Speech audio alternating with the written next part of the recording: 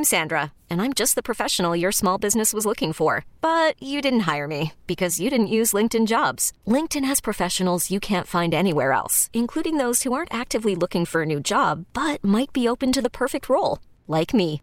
In a given month, over 70% of LinkedIn users don't visit other leading job sites. So if you're not looking on LinkedIn, you'll miss out on great candidates like Sandra. Start hiring professionals like a professional. Post your free job on linkedin.com/recommend today.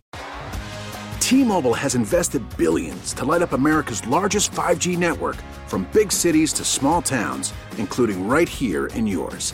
And great coverage is just the beginning. Right now, families and small businesses can save up to 20% versus AT&T and Verizon when they switch. Visit your local T-Mobile store today.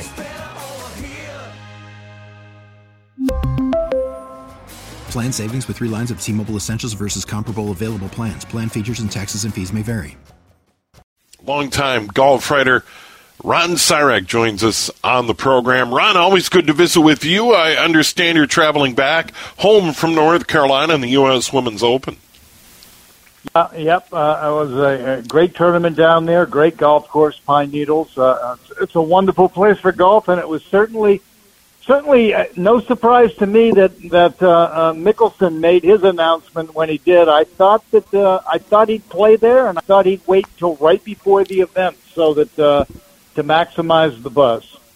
Yeah, and it is extraordinary. Before we talk more about Phil and this whole story in itself, about the U.S. Women's Open, the USGA really has stepped up. Great golf courses, great venue, and a big money purse. And I know, Ron, you talked about this a lot. The USGA, $1.8 million to the winner? Yeah, when I covered the U.S. Women's Open at Pine Needles in 1996, Annika Sorenstam won it. The total prize money in 1996 was $1.2 million. So yesterday, Minjee Lee won 50% more than the entire field won in 1996. And just last year it was $5.5 million. So they upped it. They nearly doubled it. It's going to $12 million either next year or the year after. Mina Haragay, who finished second, she won $1,080,000. Her career earnings coming in was, in 13 years on tour, she'd won $2.9 million. So she got more than 1/3 of what her career earnings have been. She picked up on Sunday. Yeah, and Ron, that as much as anything helps grow the game. Obviously, the exposure, good players, but the money attracts athletic talent to the game. Yeah, I think an underappreciated part of Tiger Woods' legacy is that he attracted better athletes to the game of golf, and he did it in 2 ways. 1, he made the game of golf cool to people. 2, he made it possible to get rich playing golf. Back when Curtis Strange was the best player in the world, he was making less money than a backup shortstop in baseball. But now you can get rich playing golf, and it's certainly true on the men's side. And the women are getting there. They're up to $90 million in total prize money this year. That's about double what it was 10 years ago. That's in the right direction. Corporations are figuring out they can get involved in women's golf for about 1/4 of what it costs them to get involved in men's golf, and they can sign a woman to an endorsement deal for about 1/4 of what it costs to sign a man to an endorsement deal. So they're realizing this is an undervalued product, and they're starting to jump in big time. Ron Sirek joining us, and Ron's covered the game for a long, long time, and he joins us on the John Schuster Coldwell Banker hotline on his way back from North Carolina. Next year, the Women's Open heads for Pebble Beach, and this is a venue very important to the USGA and a wonderful opportunity for the women's game. Yeah, it's clear that the USGA and the PGA of America both are settling into sort of a rota, the way the RNA does with the British Open over there, and Pebble Beach is one of the ones that they have, and the USGA is leveraging the U.S. Open to get better venues for the U.S. Women's Open, and having the women play there next year is going to be really, really to see. I felt that way when we went to Oakmont in 2010. Yeah. But Pebble Beach is going to be fun. I know Mina Harry, who finished second, one of the things, everybody who finished in the top 10 gets an automatic exemption into the next Open. She's from the Monterey Peninsula. Her parents have a sushi restaurant in Pacific Grove, so it's going to be a big week for her. She's going to be getting a lot of ticket requests from friends, I think.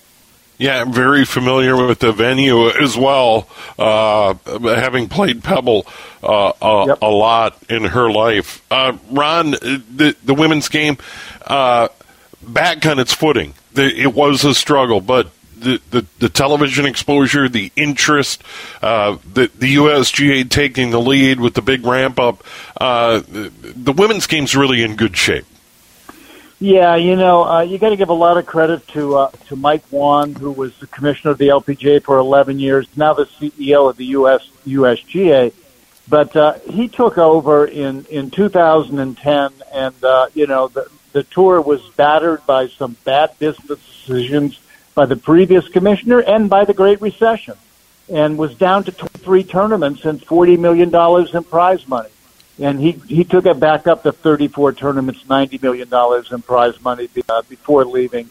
It's on really strong footing, and it's getting more talent all the time. It used to be that rarely did somebody from outside, say the top 30 in the rankings, win a tournament in the LPGA. And on the men's side, number 156 in the field can go out and win a PGA Tour event.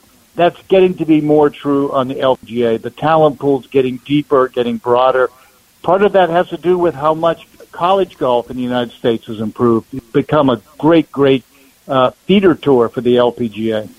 Yeah, and Augusta National has stepped up. I think the amateur right before the Masters tournament has been a big deal and really showcases that talent. Yeah, it really does. The creation of the Augusta National Women's Amateur was an awesome thing. It gets national broadcast TV exposure for the final round. And people tuned in the first time to see, gee, how are the women going to play Augusta National? Gee, how are they going to set Augusta National up for the women? What that does, it brings the casual viewer in, and they experience the product. And, the first year, Jennifer Kupcho plays the last 6 holes 4 under par, and people saw it and say, wow, this is a good product. And the other good thing that's happening now, the ANA Inspiration, the first major of the year, was always up against the Augusta National Women's Amateur.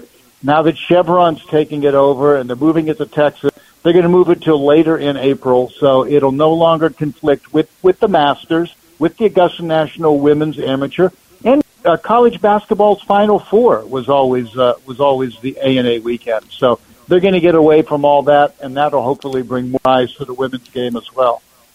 Ron Sirach joining us, has covered golf for many years, and Ron, Phil Mickelson has emerged. I guess it wasn't a surprise when I heard it earlier in the day. Someone came up and said, Phil's back, he's going to play in London, which means he probably got a big payday from the Saudi backers of that tour. Greg Norman, of course, one of the front men. Dustin Johnson's already taken a big payday. Your thoughts on Phil joining this new tour? It's interesting. A couple of journalists have been able to get a hold of Phil today. I was reading some of the stuff that they'd written, and the two of the most interesting things that came out there is, unlike some of the other players, Sergio Garcia being one, Kevin Na being one, he's not going to resign his PGA Tour membership. And he has life membership status there. I think if you have more than 20 wins and you've played over 15 years or something, you have lifetime membership status. And he says he hopes he can keep his PGA Tour membership. Says he plans on playing on all the major championships. It'll be interesting next week at the U.S. Open to see the media circus there for that. The other thing that Phil sort of talked about for the first time that I've seen openly is that he's been in therapy around his gambling habits. And there have always been rumors out there that Phil might need money. Now, he says no. He says his family is financially secure. But he did say he's been going to therapy and that his gambling had become, his word, embarrassing.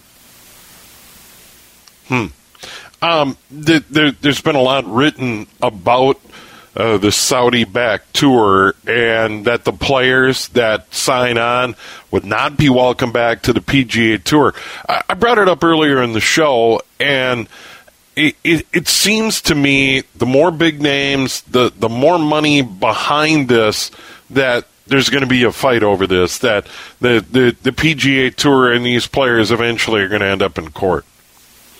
Yeah, I think the way it stands right now, it's not that much of a threat to the PGA Tour yet. Most of the players, and I would include Dustin Johnson in this group, who are playing this week are people whose best years are behind them. They're sort of too young for the Champions Tour and not really able to dominate on the PGA Tour. What will be a problem for the PGA Tour is if they start to lose people they lost a handful of people who were in the top 25 world rankings, or if some of the young talent out of college decides that instead of going to the Korn Ferry Tour, the satellite tour, to feeder into the PGA Tour, they might go do the LIV Tour instead. And that would be attractive, I think, to the LIV people if they get some young talent in there. So they're not looked at as sort of this bridge tour between the regular tour and the senior tour. So that's when it would become a threat for the PGA Tour. Yeah, and we spoke of television coverage. No television coverage, limited field, a lot of guys who are also Rands. Certainly you have Phil Mickelson, marquee value. Dustin Johnson has marquee value. There's Ricky Fowler rumors floating around, but it's been a struggle for Ricky, frankly. It's been news if he's made a cut as of late. Yeah, Ricky Fowler would be a good example of they would have to throw some significant money at him because Ricky makes a lot of money off the golf course, has a lot of endorsement deals. Corporations love him. I mean, Ricky does everything right except win, I mean, he's terrific with the fans, terrific with the media, terrific with sponsors. So he's making tens of millions of dollars off the golf course. He might lose a lot of that because they're not going to get the same TV exposure. And those logos that you have on your shirt and your hat are only worth money to the corporations if you're on TV. And if it's going to be on YouTube TV, I'm not sure that's the exposure. So they'd have to throw money at him that would make up for the endorsement deals that he'd lose. We talked about the PGA Tour and the LIV Tour butting heads, and Phil Mickelson potentially challenging that part of it. For other players, though, the USGA oversees the Women's Open, the U.S. Open coming up, and then the R&A and the British Open coming up at St. Andrews, another big event. So it'll be interesting to see how the USGA and the R&A ultimately handle all of this. Yeah, I was thinking about that, and the fact is Phil Mickelson or Dustin Johnson, Kevin Na even, none of those people have broken any USGA rules. You don't have to be a PGA Tour member to qualify for the U.S. Open. It's an open championship. You can qualify off the world rankings, and my understanding is the LIV Tour has an association with the Asia Tour, so they will be getting world ranking points. Mickelson certainly he's qualified for all the majors 5 years because he won the PGA last year. Dustin Johnson's qualified for the U.S. Open because he gets a 10-year exemption because he won the U.S. Open in 2016. So if you qualify, you're in. Or anybody could go to a qualifier to get into it's open. It'll be interesting to see. I think that the U.S. Open and the British Open, the R&A and the USGA, will keep their events open. Augusta National would be the interesting one to see whether they would side with the PGA Tour. It's hard to figure where they might go on that. Yeah, and ultimately that is purely an invitational. You get the invitation in the mail, whether you're a past champion or not. Absolutely. Essentially, I've always said it's like it's the Augusta National Club Championship. They can have whoever. I mean, they have benchmarks for how you can get in, but they decide who they're going to send the invitations to. And, you know, you could argue that the Masters has the smallest field of any of the majors, and it probably has the weakest field of any of the majors. You know, there's probably only 40 guys there who have a chance to win. But they can do whatever they want to do. And I think all the majors will, at least this year, just take a wait-and-see stance and see if this is headed for the courts for next year. Yeah, quite a story in the game.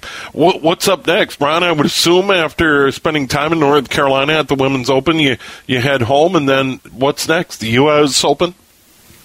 Yeah, I go over to the U.S. Open's a couple hours from where I live, and that's certainly, it's interesting. This is a weird year for me. My first U.S. Women's Open was 1996 at Pine Needles, where they played this year.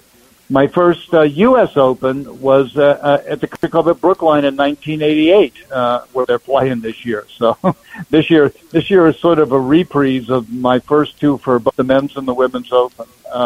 But it is going to be interesting to see next week what kind of media circus it's going to be at the Open, because it sounds like Phil there is going to be there, and I expect Dustin Johnson to be there as well. Yeah, and Tiger, will he play? Will he not play? It's funny. He's been more. We haven't seen the following his plane around stuff going in there. Sure. He's been more open talking about playing St. Andrews for the British Open. Haven't really heard him verbally commit to the British Open or to the U.S. Open. We probably won't know until the end of this week. All right. Well, Ron, always good to visit with you. Safe travels home. Thank you. Talk to you down the road, my friend. This episode is brought to you by Progressive Insurance. Whether you love true crime or comedy, celebrity interviews or news, you call the shots on what's in your podcast queue. And guess what? Now you can call them on your auto insurance too, with the Name Your Price tool from Progressive. It works just the way it sounds. You tell Progressive how much you want to pay for car insurance, and they'll show you coverage options that fit your budget. Get your quote today at Progressive.com to join the over 28 million drivers who trust Progressive. Progressive Casualty Insurance Company and Affiliates. Price and coverage match limited by state law. T-Mobile has invested billions to light up America's largest 5G network, from big cities to small towns, including right here in yours. And great coverage is just the beginning. Right now, families and small businesses can save up to 20% versus AT&T and Verizon when they switch. Visit your local T-Mobile store today.